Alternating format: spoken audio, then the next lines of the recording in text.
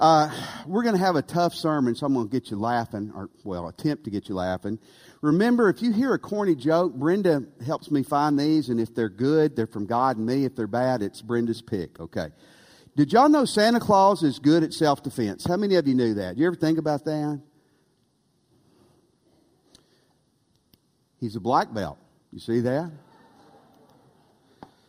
Okay, tonight you go over to Russ Golden's house, and you're going to eat some eggnog and some cake, and you see a toad, a frog hanging from the ceiling. What is that? Mistletoe. Luke chapter 2 is where we will... Luke, that was a Brenda. I told her we didn't need that in the sermon, but she went against me. Okay. Luke chapter 2, verse 1 through 7. Very familiar story. Great story. I hope this morning that we can see that there's so much depth when you dive into what really was going on 2,000 years ago. And I want to begin with this thought. It's not a pleasing thought, but it's a real thought. In life, things can be tough, but they can get worse.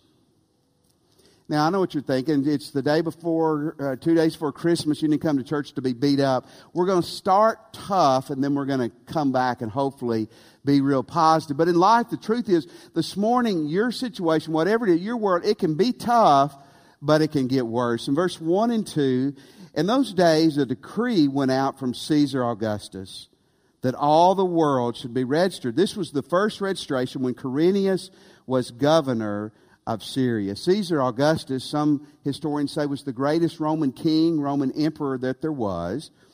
And that he declared that there should be a census, a registration, when Quirinius was the governor of Syria. Now, historians are a little mixed up on who this Quirinius was. I believe he was probably a military governor. They had different types of, like we do, politicians and people in place. And I believe he was a military governor at this time. But the registration, this is a huge part of the story, the Jesus story and his birth. This was like our United States Census. We do a census every 10 years. They did a registration every 14 years. And it was done for a couple of reasons. It was to count people, it was for taxation, and it was for military inscription, to be able to draft people into the army. Jewish people and Jewish men did not have to serve in the Roman army, but like everybody, no matter what you do or don't do, you got to pay taxes, correct? And so that's what's going on here. In verse 3 and 4, it says, all went to be registered, each to his own town. And Joseph went up from Galilee, from the town of Nazareth, to Judea, to the city of David, which is called Bethlehem. The house of bread is what Bethlehem means, because he was of the house and the lineage of David. Kind of weird, but you had to go back, and probably it was just the men, but you had to go back to your family's place of origin. I guess for me, that would be Mena, Arkansas, that's where my dad and the kinfolk are from. And now, this is 1,000 years after David, but a lot of Jewish people, even today, can trace their lineage back to Moses and Aaron, to that era. So it wasn't uncommon. And Joseph and Mary, very significantly, because the Messiah, the Christ, is going to come from the line of David, they have to go back. Joseph has to go back to Bethlehem to be registered. Now, the only problem is it's about 100 to 120 mile walk. And it says, if you notice, it says here, it says he went up from Galilee. Galilee's in the north, Judea is in the south. Palestine was divided in two areas to register. But I want you to look on a map. There's a couple of significant things. One, here's Nazareth. This is the Mediterranean Sea, to give you a little bit of context. The Sea of Galilee's over here. So here's Nazareth, where Jesus is going to live. That's where Joseph and Mary live. They're coming all the way down. Now, sometimes the route they would take, they would not want to go through Samaria, so they would go over here. I mean, it's really kind of crazy. And then here's Jerusalem, and then here's Bethlehem. Bethlehem's about 6 miles southwest from Jerusalem, and it's rugged terrain, tough to get through. But if you notice, you do not have to be a geography expert. That's north and that's south. So the Bible has to be wrong here, correct? You've been looking for a loophole. The Bible's wrong because it says he went up, but obviously they went down. Well, what it's talking about here is not a north-south thing. It's talking about an elevation thing. Jerusalem sat, and does today, about 1,200 to 1,400 feet higher than Nazareth. So when you were walking to Jerusalem from Nazareth, even if it was north to south, you were going up. Now, it's also very interesting. Jericho is 17 miles from Jerusalem. It's 17 miles from Jerusalem. And it sits 1,200 feet below sea level. Jerusalem sits 2,400 feet above sea level. So it's very possible even when Joseph and Mary were traveling, they had to go, they might have come through Jericho, and then it's almost, it's an incline for 17 miles. That's pretty quick until they get to Jerusalem. Now, you got a pregnant woman with you too, by the way. Think about that. So when it talks about them going up, the Bible's not wrong. Isn't that pretty neat? Not that any of you doubted that, but I just thought that's a very interesting and important tidbit. It says in verse 5, they went to be registered with Mary, his betrothed, who is with child. They're not married yet. If you've been here the last few weeks, we talked about the betrothed stage, the pledge stage, a 1-year period. Before, it's after the engagement that may have happened when they were kids. Then you're in that pledge, betrothed stage. And then the marriage formal. Now, it says in Matthew 1 that Joseph heard from the angel. He took Mary as his wife. He did not have sex with her until after the baby was born. Virgin birth, virgin conception, the whole thing, which is true. That may have been looking at the big picture. All we know is when they left to go from Nazareth down to Bethlehem, they still aren't married. Now, this is very unusual because an engaged couple did not do things alone, or a betrothed couple did not do things alone in this day. What happened? And a lot of scholars believe that the woman did not have to be registered anyway. Why is she with Joseph? That's part of the story this morning. Did she and Joseph realize, hey, that this is the Messiah? We got to get to Bethlehem for him to be born? That's possible. Is it possible, too, that her parents and her family said, we love you, but we don't really buy into the virgin birth at this particular time, because Joseph didn't. Even Mary was confused by it at first. Maybe she didn't have a place to live, and Joseph had to take her with him. Maybe he knew he was going to be gone for an extended period of time, and which would have resulted in her being left alone, maybe abused. Whatever it was, he starts on 100-mile to 110-mile walk. Maybe she rode on a donkey, maybe she didn't, with a woman that's over 8.5 months pregnant. How many of you men who've had children would say that would be difficult? How many? What a bunch of cowards. How many of you women say that would be difficult? I asked my wife this week. She's like, are you that dumb? Of course it would be terrible. It would be terrible. So,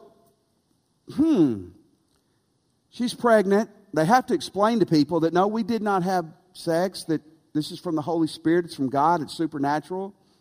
That's a pretty tough conversation to have with people. Joseph didn't believe it at first.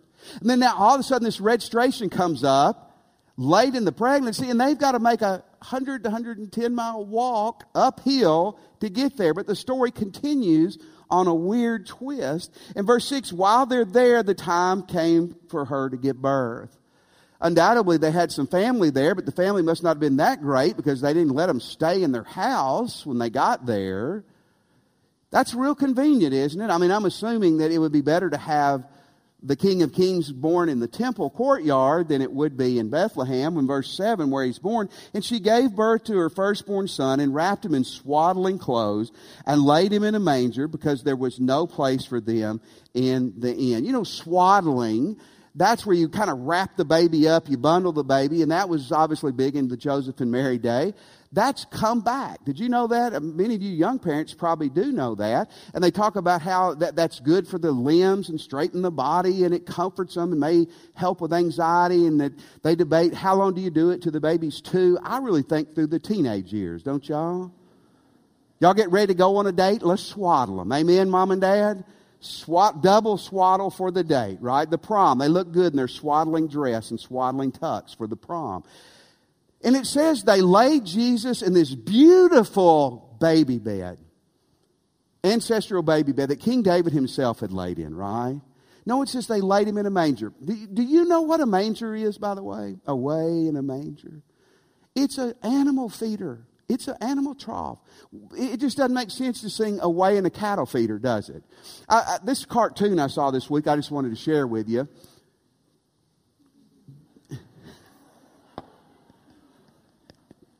We don't know in the Greek it says that, but y'all can't read Greek, so you would know if it's in there or not, right?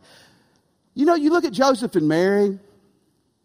They had a situation that was awkward and difficult, and it just kept getting worse and worse and worse and worse, didn't it?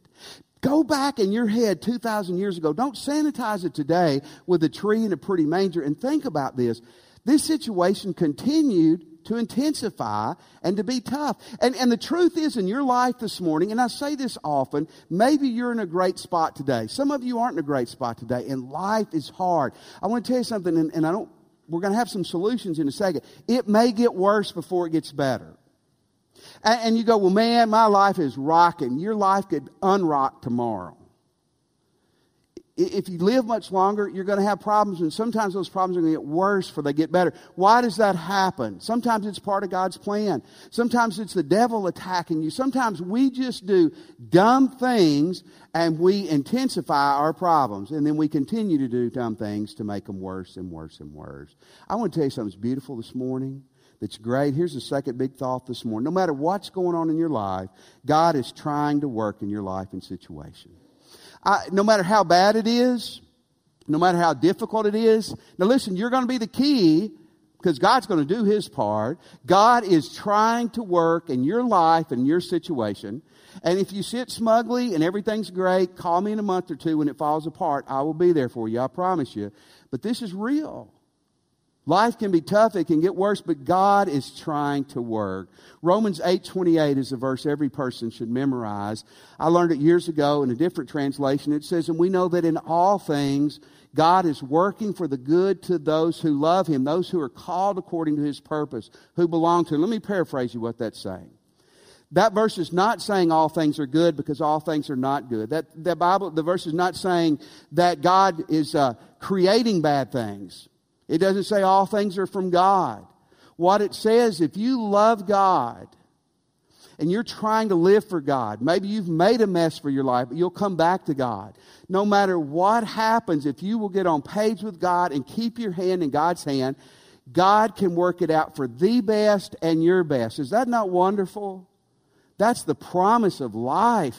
In other words, when we have a mess, even if we've created the mess, if we will get back where we need to be with God, God can put His hand in our mess and make a masterpiece. You need to hear that this morning, or you will need to hear that in the near future, I promise you. Let me tell you two things I think that helps us, or we need to know with this. God can use all sorts of outward circumstances for our best. For your best and the best.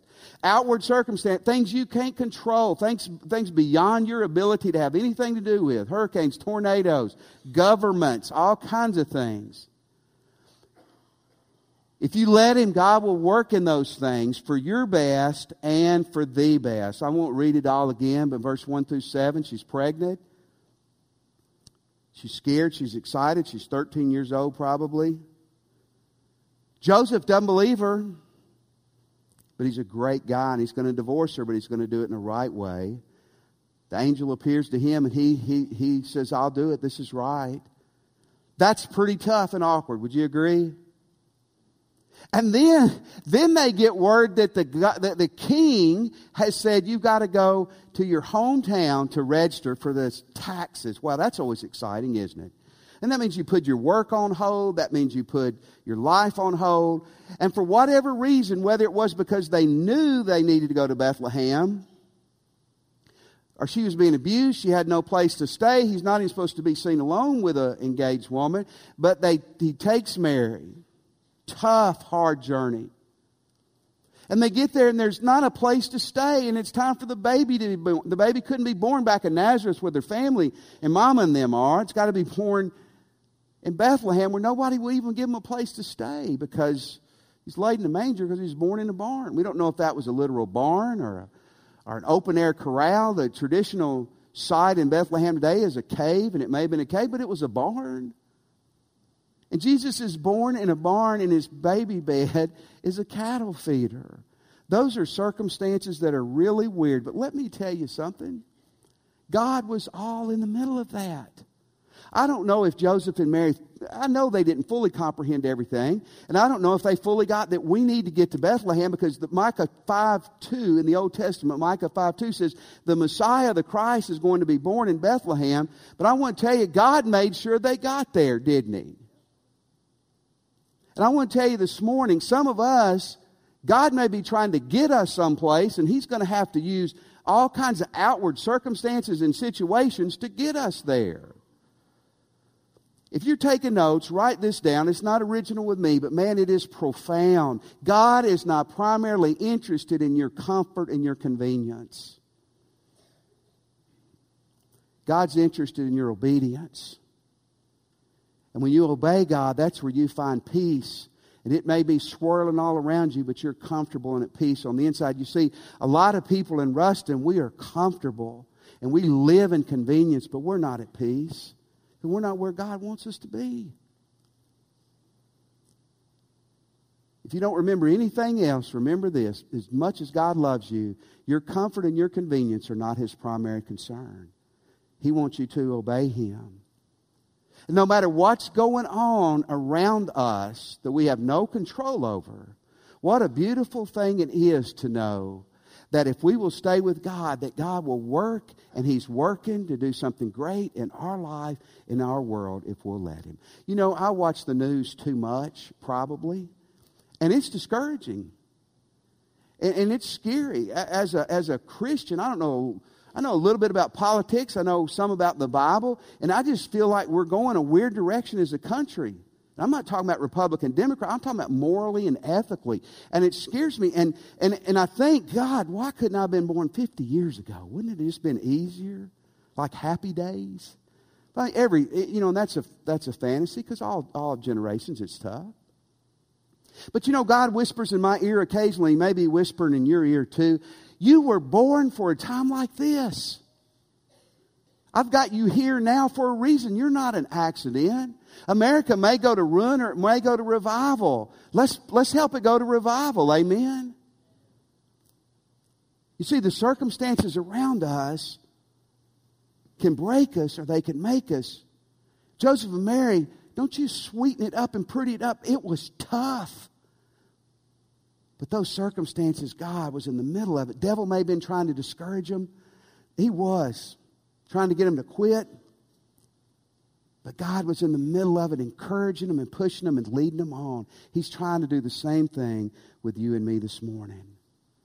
See, sometimes God's got to push you to a barn to make something happen. A barn in Bethlehem for you and me, who knows where that barn may be, but He's got to get us there. Muscles grow from resistance. That's how you grow too. I read this week a story of the biosphere in Arizona. If you don't know what a biosphere is, it's like a greenhouse where people live. And they created this biosphere, a 3-acre greenhouse in the desert. And, people were in there for a couple of years, and they're all like super smart people. They're not like preachers. They're like scientists and engineers. They're people who can do stuff, right? Not like preachers. And so they're creating an environment. It's supposed to be perfect because there's no outside global warming. There's no, inside stuff. Everything is controlled and perfect. But you know what they noticed after several years is that the branches of the trees were not strong enough to support the fruit. And you know what they deducted? What the reason was? There was no wind in there. There was no resistance where those trees were growing up to strengthen and develop those limbs where they could hold the fruit. See, God may be bringing some wind in your life so you can bear fruit. God's got to do some stuff in our lives to make us stronger and better. And I think you would agree He certainly was doing those things in Joseph and Mary, and I'm telling you He's trying to do them in yours too. Listen, let God work in your circumstances and your situations. I want to make it more personal too, though. It's easy to talk about the country or what's going on out there. God can use your pain and suffering, your personal pain and suffering for the best, impact others, and your best. In other words, the hardships and the stuff that you're facing. So for Joseph and Mary, maybe it was the gossip, the family shunning them. The wonderful family in Bethlehem who today, 2,000 years ago, still gets kicked because they made them stay in the barn instead of giving up a room. And some of you right now, you're going through some things, or you're going to be. It's health problems, it's family problems, it's kid problems, it's parents' problems. You're going to see somebody in the next few days who's your crazy family member. Do you have any crazy family members? Some of you are the crazy family member, aren't you? You can't raise your hand. I always get tickled. People come in and go, my family's dysfunctional. Every family is weird. Read Genesis 3 and 4 when you get home. The first couple, one of the boys kills his brother. That's how humanity got started. That's pretty weird. Amen? That's pretty dysfunctional. And you've got pain. But I want to tell you, Romans 8:28 applies to you personally. In all things, God's trying to work together for your good and the good. God's trying to shape you and make you and draw you close to Him. And everything that was happening in Joseph and Mary's life, God was developing them and getting them ready to be the parents of Jesus Christ. He was getting them to the place where they were supposed to be. And God's trying to do that in your life too. Michael Catt is a pastor in Georgia. You may not know the name, but in the church he pastors is the church that put out the movie Fireproof, and what's another one of those brand in Fireproof? What was the football movie? Facing the Giant. So you know those movies probably. Michael Catt went to that church. I don't know, maybe a church of 3,000 today. When he went there, it may have been a church of 1,500. But it was a troubled place. About 1,000 members left the church angrily. And your business, if 75% of your customers leave, that's difficult. Even if they're not brain surgeons. I mean, if it's whatever. Catt said he was talking to one of his minister's friends because he was really depressed. He said, I don't know what to do. Should I resign? Should I leave? What should I do? He said, I want to jump out of the window, but my office is on the first floor. I would just sprain my ankle. I don't know what to do. And his friend said, Michael, has this caused you to pray more? He goes, oh my goodness, it's caused me to pray more. Michael, has this caused you to depend on God more? He goes, oh my goodness, it's caused me to depend on God more. He goes, I don't know what else God will do in that, but I want to tell you, listen, anything that causes you to pray more and to lean in God more, there's good coming out of it.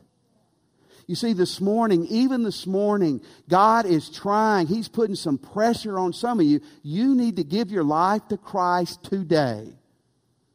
And God's putting pressure on you right now to get you to make an eternal decision for Him this morning. Some of you are Christians, and man, you were close to God. You lived for God. You shared God. You loved God. Now you the best thing you do religious-wise is criticize.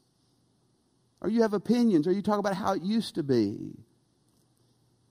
And God may be putting His thumb on you to get you to come back to Him. You see, God wants you in everything. He's trying to get your attention and bring you back to Him and bring you closer to Him. Everyone in here knows probably who the singer Bono is. I called him Bono in the first service, and I caught a lot of flack. It's Bono in the Greek, by the way. Bono sings for you too. And you know he's a Christian. And I don't know if it was last year or it was in the last 12, 18 months. He had a really bad bicycle wreck in New York City. Hurt him really bad. And he said, and this was an interview in January, this last January in Rolling Stone magazine, that as he has been suffering and getting better, he's been reading a lot of the Psalms. And as he reads a lot of the beautiful Psalms, he said he noticed that God used David for a lot of his best work when life was terrible. When he was in the despair, when the surroundings and situations were terrible, when personally he was depressed, he was anxious, he didn't know what was going to happen in his life. And Bono said, I hate this, I hate this, I hate this. But sometimes God has got to stick you in the cave of despair and break you to remake you. And Bono said, I'm writing some of my deepest and best music now from my pain that I've ever done. Man, I don't want God to break you. I do not want God to break me. Sometimes He's got to break us to remake us. Sometimes He's got to put some difficult circumstances and situations around us to make us better. Charles Spurgeon was a great preacher in the 1800s, and he said, many men and many women owe the grandeur of their life to their tremendous suffering. Wow. We look back and we go, man, it was that event, it was that pain, it was that suffering that shaped me and made me who the person that I am today. You see, when bad things happen, you either get better or you get bitter. You either move away from God or you get closer to God. And again, I challenge you. You read this story and you go back 2,000 years ago to where they were, how difficult it was, but God was trying to work the whole time. So here's my challenge for you this morning. Let God work in your life. Let Him work. Will you let Him work? See, Joseph and Mary had a choice. They weren't robots. They weren't programmed. Might be interesting when we get to heaven to find out how many other people maybe the angel talked to before Joseph and Mary said, yep, we'll be the ones. We don't know. But they said yes, knowing that it was going to be tough. And man, we look today how their decision impacted them and how it impacts us so much 2,000 years ago. You see, so much is at stake. Not just for you, but for your kids and your grandkids. We make decisions. We especially make them in our pain and suffering that don't just affect us, they affect all those people around us. Will you let God work in your pain today? Will you let Him this year work in your suffering? When things are hard all around you, will you stay close to God? Thank God Joseph and Mary did.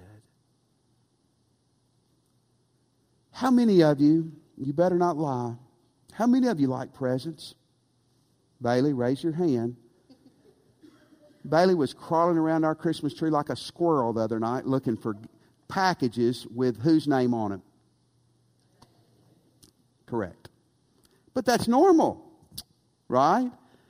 Bailey, I've been doing the same thing. I just wait till nobody's home so I won't look silly. We like getting gifts. Norman Vincent Peale wrote The Power of Positive Thinking. He was a great preacher and writer. And he said this. He said, sometimes when God wants to give you a gift, He wraps it up in a problem. And sometimes the bigger the gift, the bigger the problem. Here's what I want to challenge you. You open that gift. You keep your hand in God's hand. And you know no matter what you face, your God's bigger. And that God's trying to work in that, in your life, to do something great. If you'll let Him. Would you pray with me? If you're a Christian, boy, I hope, I pray that you will bend your heart to Jesus this morning. Bend it back to Him. Surrender to Him. You're here this morning and you're not a Christian or you're unsure if you're a Christian, but you're ready today to cross that line with Christ. Pray with me. You just say, Jesus, I'm a sinner.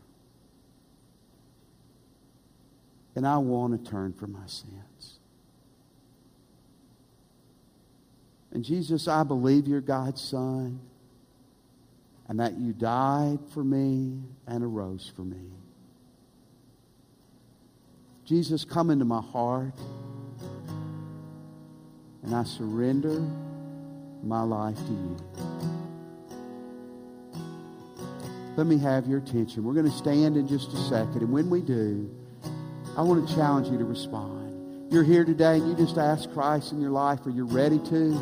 You can, when we stand, you can come this morning and give your life to Christ. Maybe you don't want to walk an aisle. I'll be over at this door after church. You come today. You come. Don't leave the building without giving your life to Christ. Maybe you'd like to join the church. You can do that when we stand to sing, or you can do that after church. But you need a church, and we need you if God's leading you here. Come and join us.